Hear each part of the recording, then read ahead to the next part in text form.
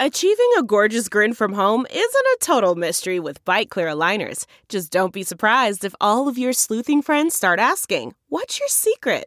Begin by ordering your at-home impression kit today for only $14.95. Bite Clear aligners are doctor-directed and delivered to your door. Treatment costs thousands less than braces. Plus, they offer flexible financing, accept eligible insurance, and you can pay with your HSA FSA. Get 80% off your impression kit when you use code WONDERY at Byte.com. That's BYTE.com. Start your confidence journey today with Byte. Hi there, it's Julia Louis-Dreyfus. You may know me from my podcast called Wiser Than Me, where I talk to older women and get their wisdom from the front lines of life. I was amazed by how many people told me our show made them look forward to getting older, which is why I'm here to talk about season 2 of the show. Sally Field, Billie Jean King, Beverly Johnson, Ina Garten, Bonnie Raitt, just to name a few. All hail old women. Wiser Than Me season 2 is out now from Lemonada Media.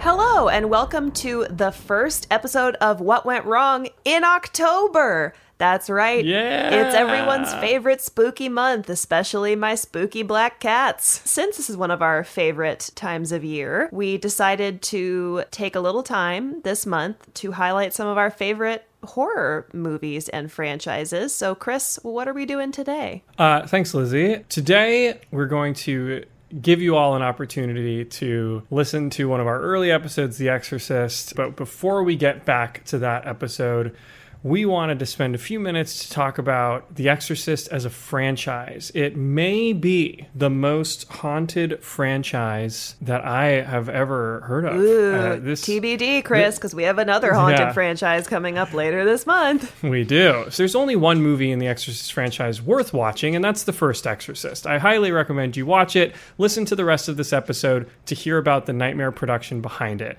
It's arguably the most influential horror film of all time. It was a financial sensation, grossed over $400 million at the box office. It really spawned the subgenre of possession and demonic horror, which didn't really exist before it came out. And of course, as Lizzie did such an excellent job at walking us through last time, the real monster of that movie was its director, William Friedkin. And like any successful horror film, The Exorcist spawned what, Lizzie? Sequels! Sequels. And a prequel, indeed. right? 2 prequels. 2. And that's going to be the most fun thing to get to. Oh, great. I only know about one because my beloved mother dragged me to go see one in theaters, and we were both... It's one of the worst movies that either of us had ever seen. Very curious as to know which one you saw, and we'll get into that. So, The Exorcist was released in 1973, and 4 years later, 1977, The Exorcist 2, Heretic was released to extremely negative reviews and a box office run of $30 million, which meant it made money, but that was less than 10% of what the first movie made at the box office. Fun fact, it was directed by John Borman, who had only 5 years earlier written and directed Deliverance. Oh! And this was one of his follow-up films. Linda Blair returned to the film. She called it one of the worst mistakes of her career. Okay. As did Max von Sydow. Ellen Burstyn read the script and just said no and refused to come back. The director then brought in Richard Burton in one of his later roles to play a priest, and Louise Fletcher, who had just won an Oscar as Nurse Ratched in One Flew Over the Cuckoo's Nest. Oh my God. And then James Earl Jones rounded out the cast. Wild cast. The plot, I will not go into much detail. It's not worth it. It's really not a very good movie. Basically, this new priest, Father Lamont, gets chosen to investigate the death of Father Marin von Sydow from the first movie. Lamont finds Linda Blair's Regan under the psychiatric care of Dr. Tuskin, who's played by Louise Fletcher, hypnotizes her. He learns that Marin had previously exorcised the same demon, Pazuzu, from a boy in Africa. He goes to Africa searching for the boy, trying to figure out, what's really going on. Sorry, you just said you weren't going to give us a very detailed plot analysis, and then I feel like I just saw the movie. So that's the thing. Yeah, the plot then meanders just recklessly for an hour. So the movie runs into trouble like immediately. The script was rewritten over a half a dozen times by an equal number of writers. Always a good sign. William Peter Blatty refused to have anything to do with it. Linda Blair said of the script, quote, "It was a really good script at first. Then after everybody signed on, they rewrote it 5 times and it ended up nothing like the same movie." John Boorman's plan was like, let's make it like the first movie. Let's film it on location. Like the first movie felt so good because it was shot in Georgetown. So he's like, we're going to shoot in Ethiopia for the Africa scenes. We're going to shoot in the Vatican, and we're going to shoot in Georgetown at the original McNeil house. And then the owners of the McNeil house were like, nope, you're not coming back. We don't want you here. They were denied access to the Hitchcock steps where Father Karras fell at the end of the movie. So they had to recreate all of those sets on the Warner Brothers lot. And as a result, they were like, we're not going to spend money to fly you to Ethiopia. This movie's just probably not going to be good. So they just did it all on the studio lot. And it didn't really look that great. Corners got cut constantly. Once again, Linda Blair was put in harm's way. There was a scene that required her character to sleepwalk to the edge of a skyscraper's roof.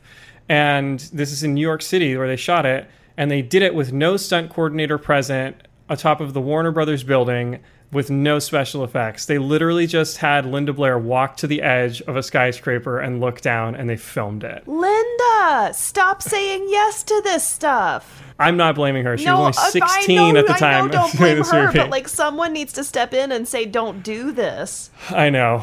Luckily, the director did get his karmic comeuppance.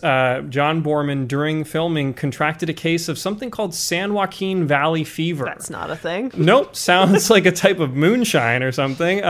Apparently, it's a fungal respiratory infection, and it required them to shut down production for a month while he recovered.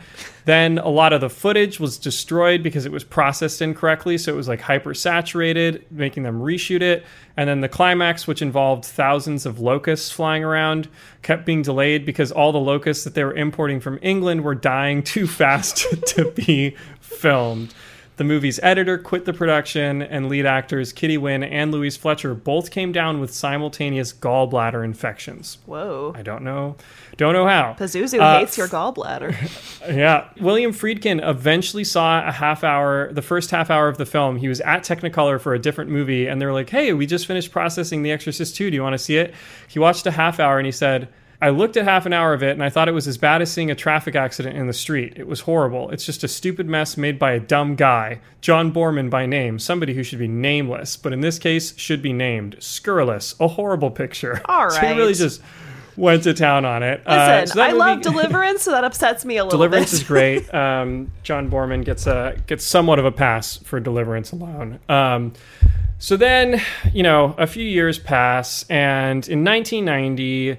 William Peter Blatty returns to the franchise with The Exorcist 3, which he would end up writing and directing. So the way that this thing starts is like in the 80s, William Peter Blatty's like, hey, I have an idea for an actual sequel to The Exorcist. He pitches it to Warner Brothers, and they're like, great. And they hire William Friedkin to come back on to be the director. It's like, we're getting the team back together. And then everybody gets into creative disagreements. Blatty's so dismayed at the development hell that he decides he's going to turn it into a novel. So he writes it as a novel called Legion. And then Warner Brothers is like disinterested at this point. So they let the project go. And then he takes it to this company called Morgan Creek Productions. And he's like, hey, I want to adapt this into a screenplay, and it'll be like the third Exorcist movie. And Morgan Creek says, great, we want to make it with you. 20th Century Fox will distribute. We just need a director. So Blatty turns to John Carpenter and says, hey, do you want to direct this new Exorcist movie? And Carpenter's like, great. And so they have a movie, and then during the scripting phase, once again, creative differences. Carpenter respectfully leaves the project, and Blatty decides he's going to direct it himself. As his directorial debut. So once again, a strong cast gets assembled for the film. George C. Scott is the lead. Brad Dourif plays this serial killer person, and Jason Miller. It's Wormtongue. Yes, right? Exactly. And Jason Miller reprised his role as Father Karras through flashback. They did shoot on location in Georgetown. They finished production on time and pretty much on budget. However, 4 months into post-production, Morgan Creek Productions and 20th Century Fox call up Blatty because they've just seen the director's cut of the movie, and they're like, hey, what the hell? And Blatty's like, what? And they go, this movie's called The Exorcist 3, and there isn't an exorcism in it. And Blatty's like, I know, there wasn't one in the book or the script. And I guess they just maybe assumed he was going to put one in the movie at some point. Oh, no. So 20th Century Fox gives them an additional $4 million, which is like another 30% of their budget, to reshoot a whole new ending that's like a special effects driven exorcism for the climax of the movie that didn't originally exist in the movie. So the whole last third is like made up on the fly. Blatty hated the exorcism ending so much, he tried to get his original ending in there. The studio wasn't having it. He tried to get them to change the title of the movie because he knew that audiences would be tainted by the reception of The Exorcist 2. But they wouldn't do it. He wanted them to call it Legion and just that. And so this is in Blatty's words. I begged them when they were considering titles not to name it Exorcist anything because Exorcist 2 was a disaster beyond imagination. You can't call it Exorcist 3 because people will shun the box office, but they went and named it Exorcist 3. Then they called me after the third week when we were beginning to fade at the box office and they said, hey, we'll tell you the reason. It's going to hurt. You're not going to like this. The reason is Exorcist 2. We're surprised. And I couldn't believe it. They had total amnesia about my warnings. So apparently later, Blatty sought out the footage from the film to try to assemble his director's cut and release it to the public. And Morgan Creek told him that all the footage had mysteriously disappeared from storage.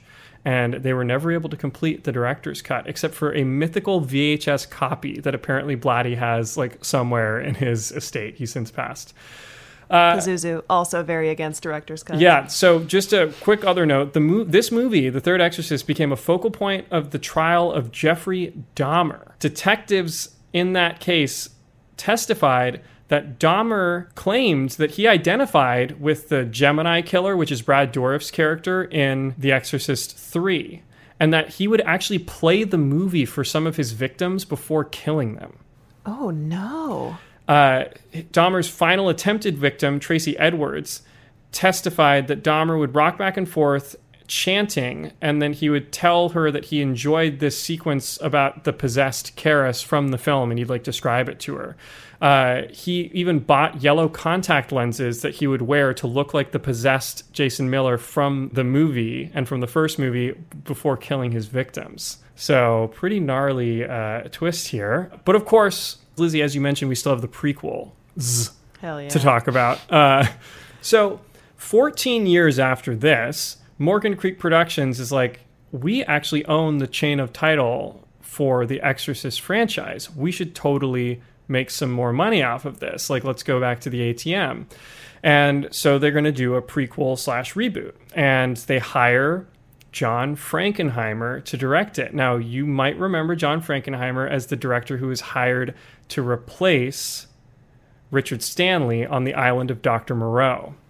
Oh, right. Directed The Manchurian Candidate, and kind of the end of his career got a little dicey. Frankenheimer comes onto the project, gets it through prep, and then, due to health issues, has to leave the film and dies a month later. So John Frankenheimer dies during prep, basically, of this new film called Exorcist: The Beginning. I think this is the one I saw. Does this... Okay, keep going. Yeah, we're getting to it. So he dies, the movie's without a director, and Morgan Creek Productions turns to Paul Schrader, famed writer of Taxi Driver. And he comes on to direct the movie, and the film's supposed to follow Father Merrin, originally played by Max von Sydow, as he battles, he does the original battle against the demon Pazuzu, who he'd later face in the original Exorcist. The plot is simple, not at all, actually. Merrin is forced to commit like this atrocity execution during World War II. His faith is shattered. He leaves the church, becomes an archaeologist, and then discovers a church that's been built over like a bunch of evil crap. And then he battles with demons. And there's like a bunch of random storylines involving like natives and the military. And of course, Max von Sydow at this point is far too old to reprise the role, so they hire Stellan Skarsgård. Yeah, 100%. This is what I saw in theaters. Well, actually, you don't know which one you've seen yet, and we'll get to that. So Stellan Skarsgård comes in to play the role, and in an odd twist, Max von Sydow, when playing the older Merrin, was in his 40s in the first Exorcist, and Stellan Skarsgård playing the younger Merrin was actually in his 50s for the new movie. It's a very weird chronology. So Schrader shoots the film, delivers the director's cut to Morgan Creek, and Morgan Creek again has buyer's remorse. They've like cut a teaser of the footage and released it to theaters, but when they see the director's cut, they're just like, oh my God, this movie's so boring. And they shelve the project. They fire Schrader before he finishes it. They've spent $30 million on the movie so far, but it tested poorly, and they're like, it's too intellectual, it's not scary enough. So Rather than move on, they hire a new director, Rennie Harlin, who just directed Deep Blue Sea a couple of years earlier. And they're like, God. Rennie Harlin knows how to get the audience's blood pumping. So they bring him in, and they decide they're going to try to reuse as much of the footage from the first movie that Paul Schrader shot as possible. So they rehire Stellan Skarsgård. They hire the same cinematographer. They've got Rennie Harlin. But then one of the other main cast members, Gabriel Mann, who plays a young priest, is no longer available. They have to recast him. So they end up basically reshooting the whole movie with the same cast and the same cinematographer and basically the same plot. So it's virtually the same film. It's just stylistically different, and it's more like big scare horror oriented. So Stellan Skarsgård shoots the same movie back to back, and the second shoot costs $50 million. So they've spent $80 million at this point. They add some like exposition and a big, of course, another big possession to the end of the film. And then they release Harlin's film, and people hate it worse than the Schrader cut. So they release Harlin's film, and it's called Exorcist: The Beginning. And it gets terrible reviews, 11% on the tomato meter. It gets 2 Golden Raspberry nominations. William Peter Blatty said of it, Exorcist: The Beginning was his most humiliating professional experience watching that movie.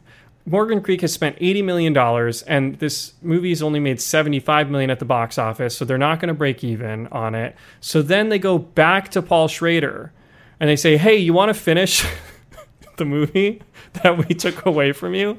And Paul Schrader's like, sure. So they give him $35,000 to finish editing his original version of the movie under the new title, Dominion, prequel to The Exorcist. So they've just released Exorcist, The Beginning, and now they're going to make Dominion, prequel to The Exorcist with the same cast and the same characters.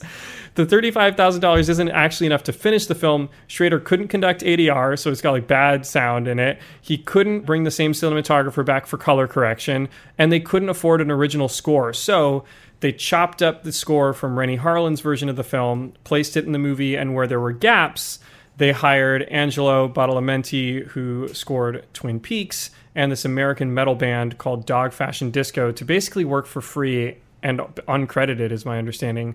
And they put together like another 14 to 20 minutes of score that kind of fleshed out the rest of the movie. Wow. And then Morgan Creek releases that movie 6 months later in May of 2005. So there were 2 almost identical Exorcist films released within almost 6 months of each other at the American box office. Why would you do that? It was released in 110 theaters. It made $250,000 at the box office. Moviegoers were just confused. Like, a lot of people were like, did they re-release the same movie under a different title? Like, it was Stellan Skarsgård in both, so like you didn't know which one was which. Although it did get better reviews than Rennie Harlin's film with 30% on the tomato meter. So I think it's the only time in Hollywood history that they've made the same movie twice with the same cast and then released both versions within a year of each other. So truly a cursed franchise. William Peter Blatty died in the last couple of years, but of course The Exorcist never really dies, and it was recently announced that Morgan Creek Productions is planning a reboot to be released in 2021. So get ready, because we still have more Exorcists to get through. And that's the story of like the just like disastrous run of sequels and prequels created based on the original Exorcist. Please don't watch any of these movies. They're all...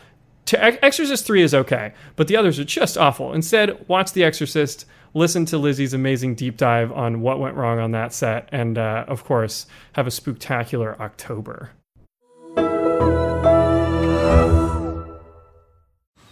Man, that sunset is gorgeous. Grill, patio, sunset. Hard to get better than that. Unless you're browsing Carvana's inventory while you soak it all in. Oh, burger time. So sit back, get comfortable. Carvana's got thousands of cars under $20,000 just waiting for you. I could stay here forever. Carvana, where car buying meets comfort meets convenience. Download the app or visit Carvana.com today. This episode is brought to you by Philo. Do you love TV? Do you love saving money? Then Philo is your solution. Philo has shows, movies, and live TV for just $25 a month. You can even try it for free with their 7-day free trial. No contracts, no commitments, no hassles, just a better way to watch TV. Never miss a minute of shows like the hit docuseries Where is Wendy Williams or classics such as Friends. If you can't get enough TV, then there's no better way to watch. Philo has more than 70 channels like BET, MTV, and AMC. And the best part? You can try it yourself with their 7-day free trial. Sign up today at philo.tv/poppods. That's philo.tv/poppods to get 50% off your first month. All right, here we go. Cut, cut, cut.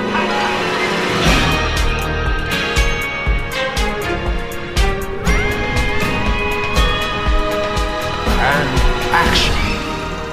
Hello and welcome to What Went Wrong, the podcast that explores what went wrong in famous movie productions from massive blockbusters to major movie flops. I am Lizzie Bassett, as of course you all know. And I am Chris Winterbauer, as fewer of you know. Welcome, Chris. What movie are we talking about today? Today we are talking about the wonderfully twisted, childhood-ruining movie, The Exorcist. Which I saw when I was way too young. I did too. And my experience watching this as a little kid was that I thought it was really dumb and not scary at all. And then I watched it again as an adult and I just, like, tears were shooting out of my eyeballs. I was so scared. I think it's more upsetting to grown-ups than it is to children. For sure. For sure. Obviously, this is one of the best horror movies ever made. I don't think anybody can argue against that. I do want to get one thing out of the way at the top here. Yes, there was a convicted murderer in this movie. It is the radiographer with the sort of chin strap beard and bad Caesar haircut a la George Clooney in ER when Reagan goes to get the arteriogram at the hospital. He's also potentially a serial killer who may or may not have been active during the time of the movie. No, we're not really going to talk about him because the behind the scenes in this movie is actually so batshit crazy that an active serial killer is not the worst of their problems. Who killed gay men. Yeah. And that is the basis of the movie Cruising. It's based on a Friedkin book, did. but he did base parts of Cruising on Paul Bateson, who is the name of that serial killer. But if you want to learn more about that, I feel certain there are some true crime podcasts that will cover it. Point being, I also think they talk to him in Mindhunter season They 2. do. We just saw that. Small world. Indeed. So now we have that out of the way, let's dig into what went wrong in the production of The Exorcist, because technically that radiologist murdering people was not a problem for them in this production. No, he was a real pro on set. He nailed it. Okay. So The Exorcist was released on December 26th, 1973. What a lovely release date. Oh my God. Yeah. That's weird. Warner Brothers really leaned in on this one. It was directed by William Friedkin, written by William Peter Blatty. About Friedkin, cinematographer Owen Roisman said, "It was a very difficult film. Billy was reaching for the limit, he was committed to it, and he was obsessed by it himself. And that obsession was contagious." So that's kind of a little hint at where we're going here. Just a brief setup on this. It stars Jason Miller as Father Karras, Ellen Burstyn as Chris MacNeil, Max von Sydow as Father Merrin, and of course Linda Blair as Reagan McNeil. And Chris, do you want to set up the plot a little bit? So the movie follows Reagan McNeil, a 12-year-old girl, as she is possessed by a demon, and her mother's attempts to cure her daughter, eventually enlisting the help of the local Father Karras, Italian-American or Greek-American priest. Greek, yeah.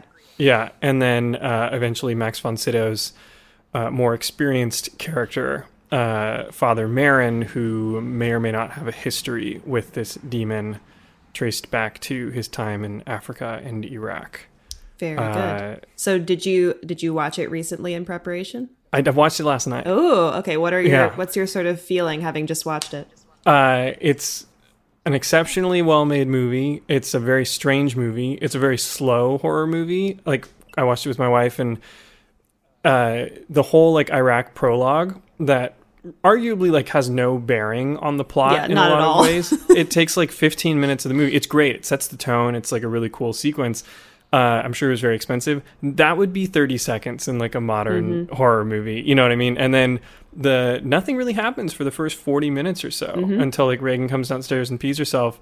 And my favorite part of the movie actually were the cutaways to Father, like just developing Father Karras's character across the whole first half. Loses his mother, questioning his faith. He's a psychiatrist. Anyway, it was a much more layered and slower movie than I remembered it being. Yeah, it's also interesting because, as many of you probably know, when audiences went to go see The Exorcist, there were, all these stories about people fainting and vomiting in the theater, and, they're lining up around the block to see this. It was an incredible, massive, massive box office success. Actually, the most successful horror movie of all time until it was surpassed by It in 2017. But it's interesting, the parts that people were throwing up and vomiting at actually were not the possession parts. It was the medical procedures, which honestly, like, I couldn't even look at that when we were watching it. It is really upsetting. Yeah, the cerebral arteriogram is apparently, like, what doctors have said, like, that's the most realistic medical procedure put on film, like, at the time. Yeah. Is what we'll say. And at the hands of a serial killer. What more could you ask for? Yeah, exactly. Steady hand. Okay, so what went wrong?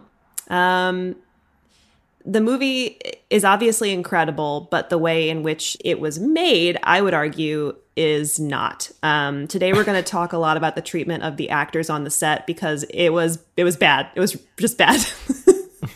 It's worth noting that the 70s was really a sort of auteur era for directors. You've obviously got Coppola, Kubrick, Mike Nichols, and all of these guys are part of what's known as the New Hollywood era.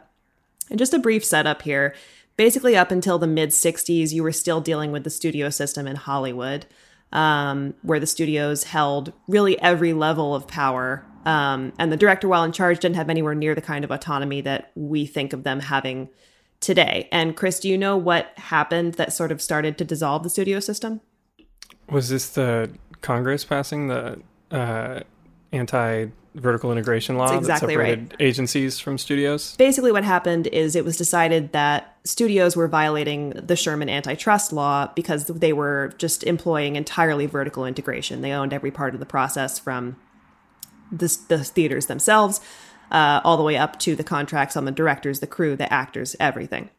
So as that starts to crumble, the New Hollywood era ushers in all of these directors who are given pretty much completely free reign on their sets. And you have this pretty dramatic shift in power from the studio to one person, and that's the director. We're actually going to be talking quite a bit about the New Hollywood era over the next 2 episodes, with 2 films that encompass it even more than this one. And we will give you a little teaser at what those are a little later in the episode. So The Exorcist is based on a 1971 novel by William Peter Blatty of the same name, and he also wrote the screenplay for this. It is loosely based on a true story, not particularly important for our episode, interesting to look into if you want to. Stanley Kubrick, Arthur Penn, and Mike Nichols were all on the studio's list of directors for this, but they passed. Eventually, Mark Rydell, who I had not heard of him, but he did direct on Golden Pond. He also had just come off of The Cowboys and some other things. He's hired to direct this.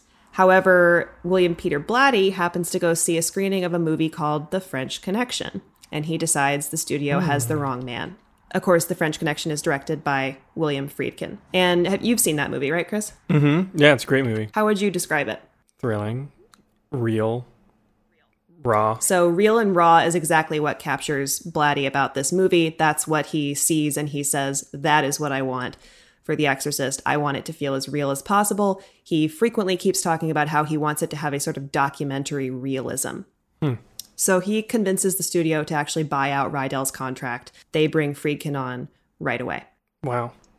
Blatty comes to him with a script. Friedkin gives the script one look and just throws it out. He actually decided it was not close enough to the book, and he literally sits Blatty down, goes through the book section by section, like dog-earing the pages that he wants in the movie, and dictates to Blatty, the author of the book and the screenwriter, exactly what he wants the movie to look like. So you're kind of already seeing the kind of control that he has over this project. And I also want to say, like, he's not wrong. The movie is incredible. Mm-hmm. He picked the right moments. Yes, he did. So casting begins, and again, the studio wants big names. Now, in the past, they would have gotten exactly what they wanted, but Friedkin pushes back and says, no, that's not the right move. Actors the studio wanted, they wanted Marlon Brando in the Max von Sydow role.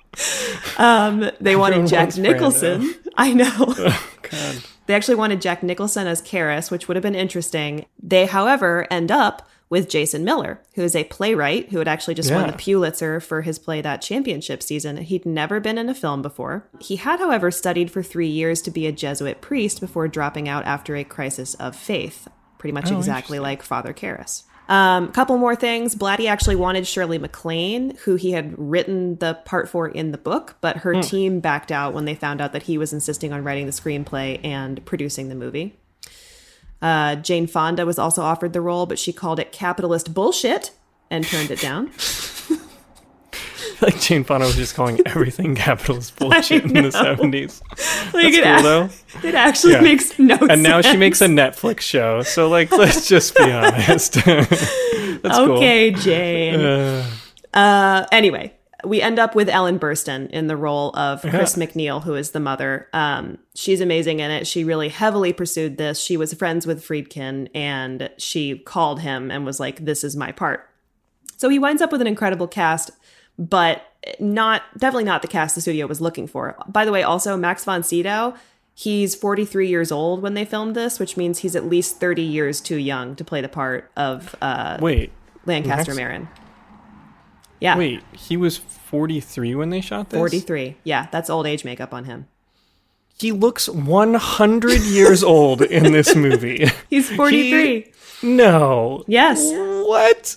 Not gonna lie, he's a very handsome 43. No, sure, but even with old age makeup, he looks so old in this movie. It's like, honestly, I was watching makeup tests. The makeup artist is Dick Smith, who's like absolutely incredible, and watching him put the makeup on Max von Sydow, it really is the makeup. Like, wow. I think it's because they don't actually do that much. They just do a lot to the texture of his skin. Oh, yeah. I just pulled up a photo of like with and without makeup. That is so shocking. Yeah. I would have guessed he was 73 in this movie. He's 43. I actually would have guessed 100, as I said, 100 years old. Wow. That's crazy. Well, so it's interesting because like Friedkin has cast somebody who's literally at least 30 years too young in the role of the Exorcist, but that's who he wanted, and you know what? It's great. Yeah. So last but not least, we get to casting Regan, and I want to read a quote from Friedkin about what he says happened when Linda Blair walked in the door of the New York office where he was working on this. I was in despair. My office in New York, where we filmed the interiors and where we edited the film, it was at 666 Fifth Avenue. My secretary buzzed me and said, there's a woman out here named Eleanor Blair, and she doesn't have an appointment, but she's brought her daughter with her who's 12 years old. She walked in the door, and I knew instantly that she was the one. She was very cute, smart, adorable, not beautiful, but really very giving and open and just a lovely young girl. I said, Linda, do you know what The Exorcist is about? She said, yeah, I read the book. It's about a little girl who gets possessed by the devil and does a whole bunch of bad things. And I said, like, what sort of things? She said, well, she hits her mother across the face and she pushes a man out of her bedroom window and she masturbates with a crucifix. Oh. And I looked at her mother, who was smiling. I said, do you know what that means, to masturbate? She said, it's like jerking off, isn't it? I said, have you ever done that? She said, sure, haven't you? And so I hired her because I knew she could handle this material with a sense of humor. How old was this child? 12. Oh my God. Well, hold on, because as I was doing research, this is the first indication to me that Friedkin's perception of his actors is maybe not entirely in line with reality. I want to listen to a little clip of Linda herself talking about the masturbation scene as an adult. I didn't understand what masturbation was at that age. So I didn't understand. You know, there was a box and a sponge and Karo syrup with red food coloring. And that was between my legs. So I just had to put the cross into the box. That's all I was doing. I had no idea what it was until many years later. So very different than Friedkin's recollection. Very different. Jesus. Yeah. Dark. It is. I think it's very indicative of sort of how he wanted to see the actors' involvement in this and how he wanted to feel about, I guess, the way that they felt about the project. So production begins in 1972.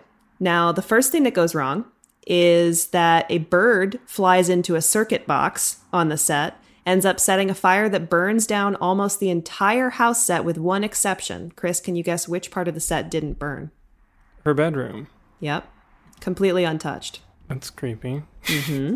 It sets them back almost 6 weeks.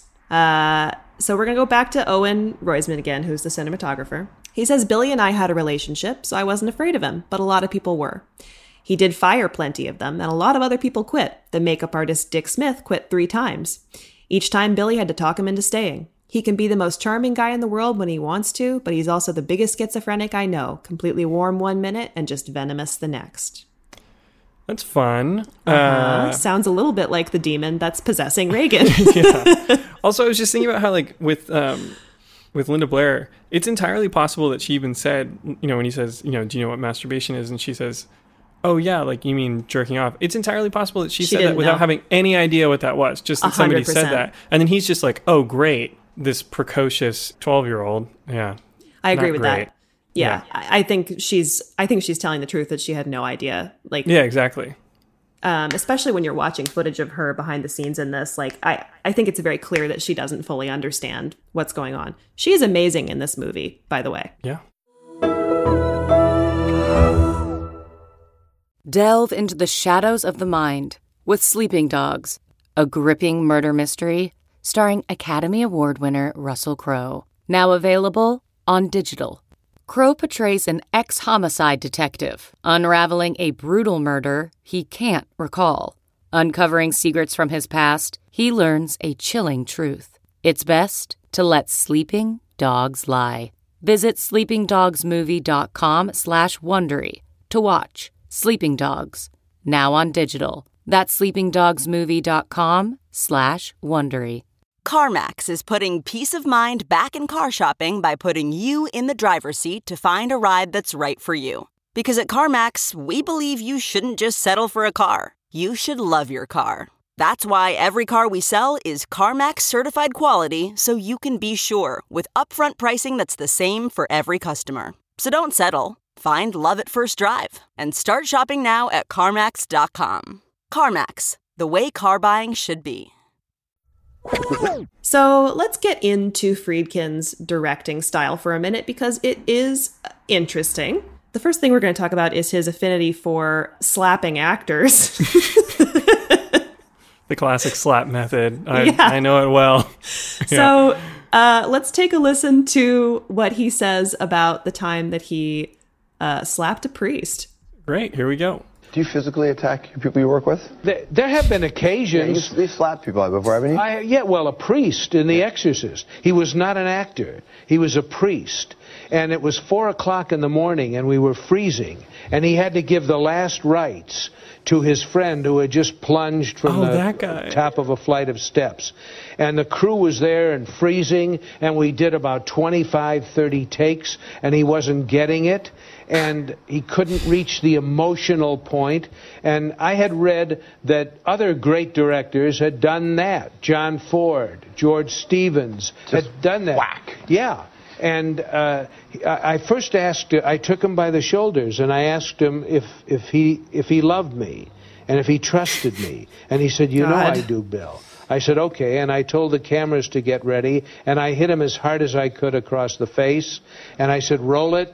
And he went right into the scene. The shock of it, the shock brought forth the tears. And afterwards, he embraced me and thanked me. You can't pull that card too often, though, can you? No, I haven't done it more than 570 times.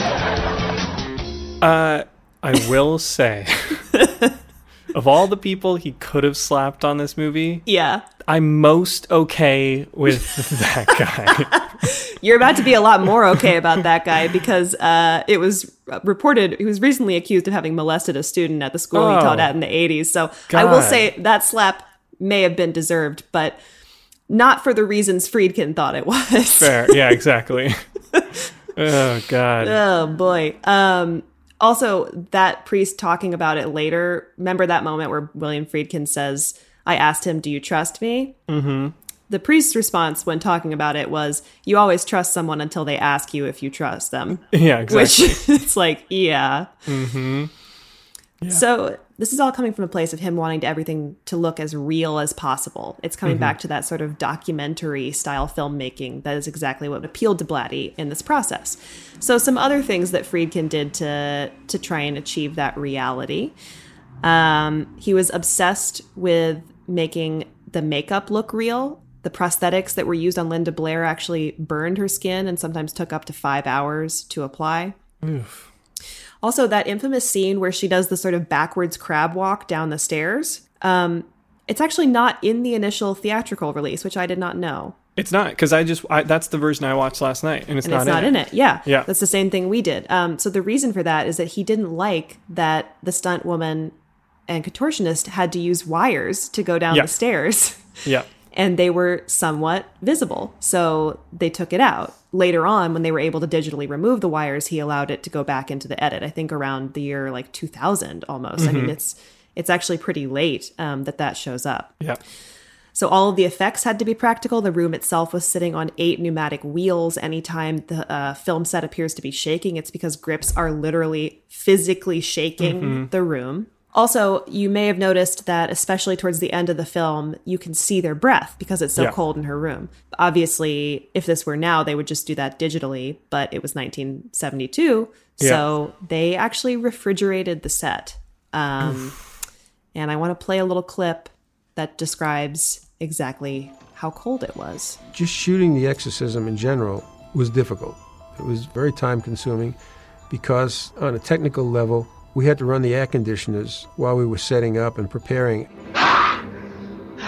The only reason we wanted the room to be cold was because we had to see the breath. And the catch-22 there is we had to refrigerate the room with air conditioners in order to see the breath. Well, you see the breath usually with moist cold, and air conditioners take the moisture out of the cold also.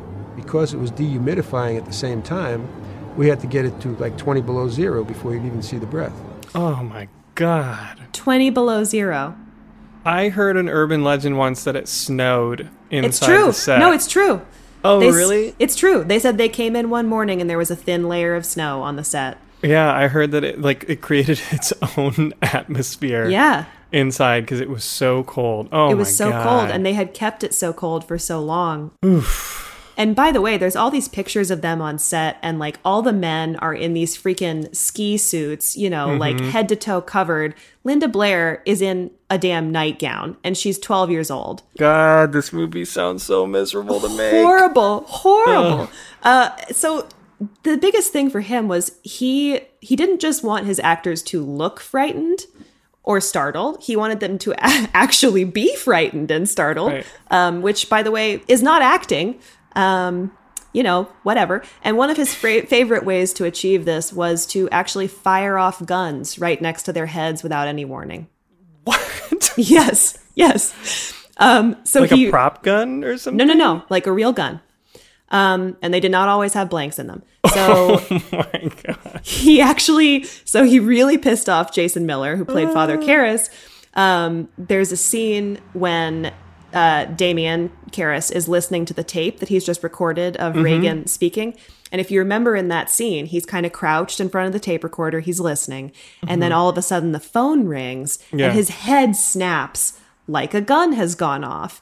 Now that is because William Friedkin fired off a shotgun right next to his head. Oh my God, that's awful. However, I will say, having directed a scene where somebody has to react to a phone, we had to use like one of those portable air horns because people anticipate the phone and you can tell. but I would never use a shotgun. Let me tell you what you don't anticipate, a shotgun. Yeah, exactly. I bet you the prop guy brought him an air horn, and he was like, I'll take the shotgun. Here's how bad the gun situation actually got on set. Like there's a gun situation. It's like we have to take his guns at the top of the day. Oh my God. So Max von Sydow would actually walk on set every morning and he would ask the cinematographer where the guns were that day. And Owen would tell him. It's like Michael Scott doing improv in The Office. Where they're like, give me your guns, Michael. But it's William Friedkin on the set of a movie. Literally. Oh, what a psycho. Yeah. So von Sydow said that Friedkin behaved like a man with total freedom and total power, which is exactly what he was doing. However, probably the most irresponsible instances on set have to do with the stunts and the safety of the actors, particularly Linda Blair and Ellen Burstyn.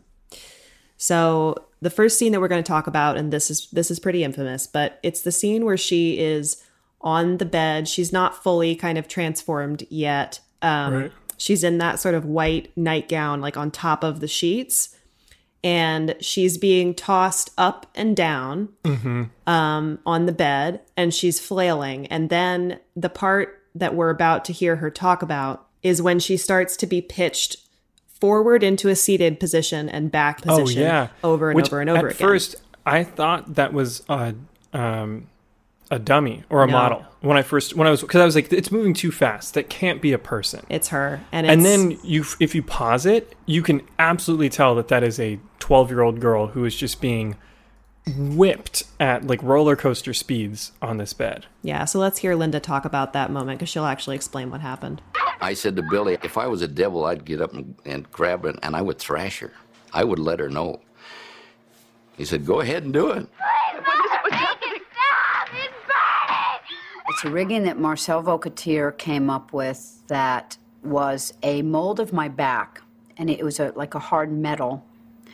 And then they had like a brace around my stomach, and then it was laced up on the sides. I had her completely strapped in, and I had her. It was actually manually pumped by some big man on the other side of the wall. I could throw her up and back, and I had her. And the lacing came loose while I was being thrown, and so as I went forward, the piece was coming back. So it was a constant. And the dialogue was, please make it stop, it hurts, it burns, whatever. She started screaming. I didn't know what to do. And so I'm just yelling, it hurts really, really, and somebody thought I yelled Billy.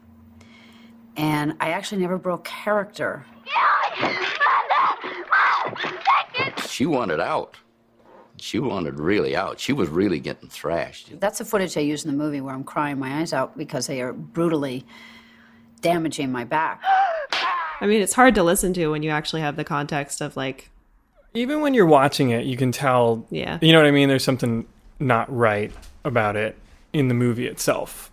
Yeah. It doesn't feel like movie magic. You know what I mean? It's just not. let's just abuse someone on camera, and that'll give us the effect that we need. She's 12.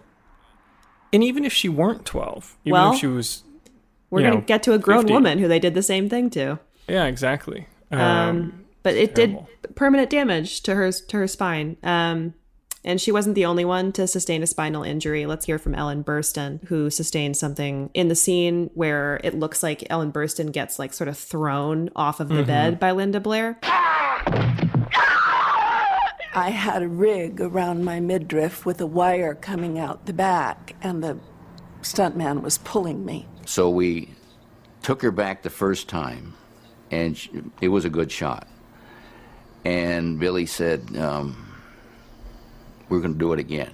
I said, Billy, he's pulling me too hard. I can get hurt.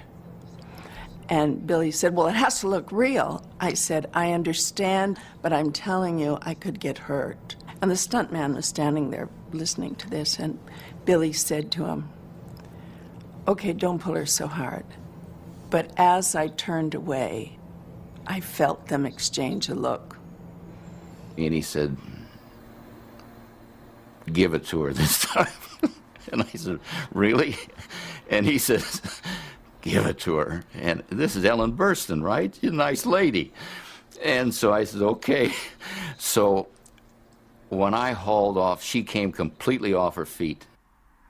You see me hit and you see me reach for my back. I screamed in horrendous pain. Billy motioned to Owen to tilt the camera down on me. And I saw it and I was so furious and said, "Turn the effing camera off," because I couldn't stand that he was willing to just get a quick shot of it before they called the ambulance, you know. Couple things. This stunt guy's got a weird vibe. Really weird. Yeah, it's like, wow, this is how we do it in the movie business. It's like you're talking about hurting people and admitting that you're hurting people. It's very strange.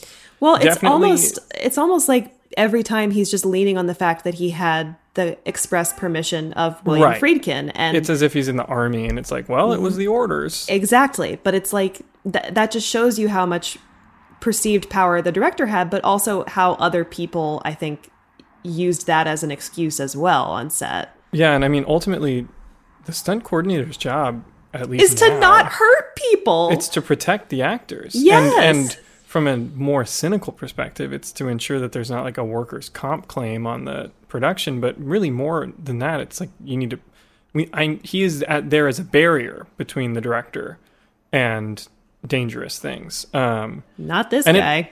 It also does remind me too of the moment in The Abyss when Ed Harris gets up and it's just like, you're not even rolling right now. You know what I mean? It's kind of the inverse of that moment with Mary Elizabeth Mastrantonio doing her topless scene, and James Cameron. There's like an exploitative quality to it. Yeah. In this case, and you can tell when they slow-mo it in this clip and you watch her hit the ground, you're like, oh yeah, she's just clear. It looks like she like landed on her tailbone or something, and just like really it pulls her straight back from the middle of her back. Terrible. So a couple more examples of this in the movie. Shocking that there are more, but there are. For Father Karras's fall at the end of the film, the one where he dives out that window and down those steps. Yeah. The shot that William Friedkin wanted, basically the way it was explained to the stuntman, they decided the only way to make it look real was for him to really fall down all 92 steps of that Georgetown staircase. They padded the steps with rubber, but that guy did it. He did a head-first dive down 92 steps. They did more than one take of this, of him doing it. And apparently there were Georgetown students. This is Jason Miller talking about this. He said that they actually sold tickets on the rooftops to watch him do a head-first dive down those stairs over and over again. It's crazy. And it's so funny they made him do the whole thing when it's like, I think in the movie it's cut into like 3 or 4 shots. Oh, you know my God. What I mean? It's cut, and it's also like, it's like choppy and weird the way that they do the shooting of it. So that could totally have been a doll. Feels unnecessary in a lot of ways. For sure.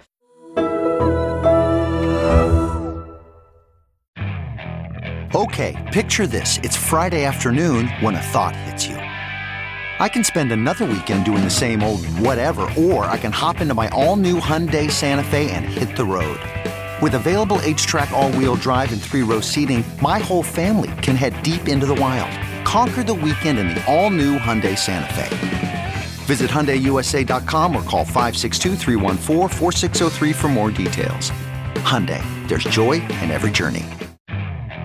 Okay, picture this. It's Friday afternoon when a thought hits you. I can spend another weekend doing the same old whatever, or I can hop into my all-new Hyundai Santa Fe and hit the road.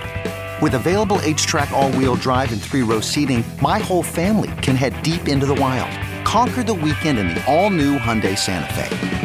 Visit HyundaiUSA.com or call 562-314-4603 for more details. Hyundai, there's joy in every journey. Just briefly, there is sort of the lore of the curse of The Exorcist. There were no fewer than 9 deaths during and immediately after filming. Both the actor who played Burke Dennings, who is the director that she does push out the window, he dies almost as soon as filming ends. What happened? How did he die? Natural causes. I think he died of a heart attack. Jesus.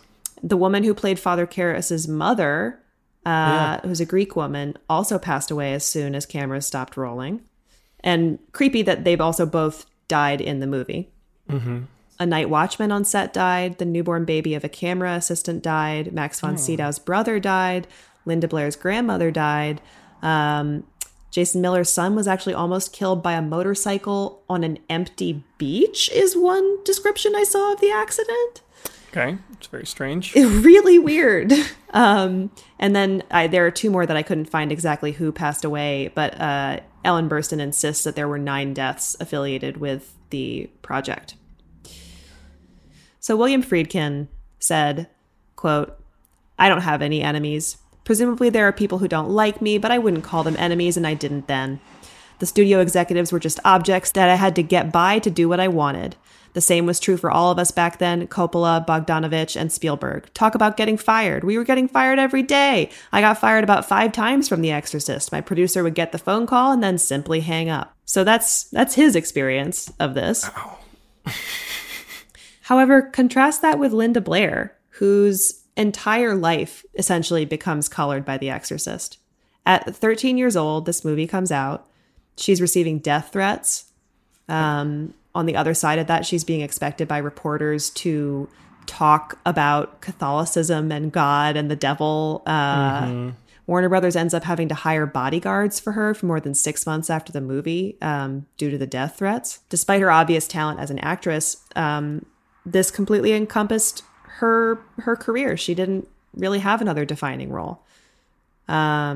She keeps working. She's still working, but it's certainly not what it could have been. Friedkin gets to move right on to an incredible career, including films such as Sorcerer, Cruising, To Live and Die in LA, Killer Joe, and many more. Something I found really interesting when I was researching this is that for all the talk of Friedkin talking about this movie like a documentary, he actually never saw a real exorcism prior to making this movie. It wasn't until 2017 when he does see one for the first time. And that's when he makes the documentary The Devil and Father Amorth, following a priest performing his 9th exorcism. On finally seeing a real exorcism, here is what Friedkin said. "It was terrifying. I went from being afraid of what could happen to feeling a great deal of empathy with this woman's pain and suffering." Awfully interesting, given the way that he treated a 12-year-old girl on the set of his movie. So that about wraps it up for The Exorcist. I have a 6th clip. Did you want me to play it? I skipped it. You know what? It's going to creep you out. So yeah, why don't you play this?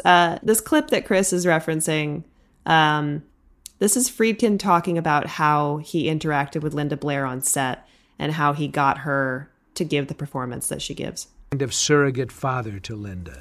I would very often kid her into doing something. I would say to her, "Now, you're going to have to take this crucifix and you're going to have to pretend that you are thrusting it between your legs." And she would say, "Oh, no," like a little girl. She was 12 years old. She'd say, "Oh, no, I'm not going to do that." And I'd say, "Oh, yes, you are. Oh, yeah, come on." And I would kid her into it. I'd start tickling her, making her laugh. I think it was her affection for me that allowed her to do things that have probably never been asked of a child, and certainly not in a movie. It was about mutual trust.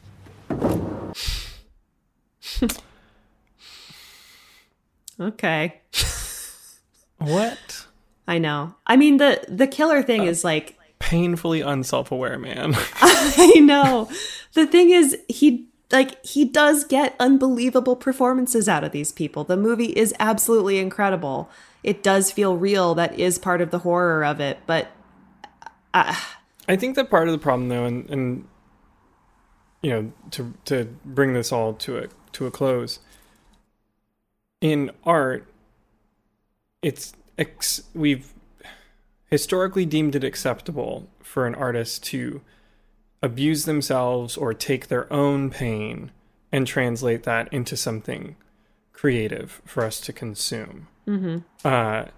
And what's challenging with, where it gets, I think, ethically complicated at best and at worst just leaves complicated and becomes gross really quickly, is in movies when the director is the manager, but there are a number of people and artists present, etc., and it's a work environment, and then they are pushing people to do things that maybe they'd be comfortable doing. You know, we've talked about James Cameron, for example, but ultimately they're setting boundaries for those around them in an environment where to say no will draw the ire of not only everyone around you, but the studio that you're working for and potential opportunities down the line.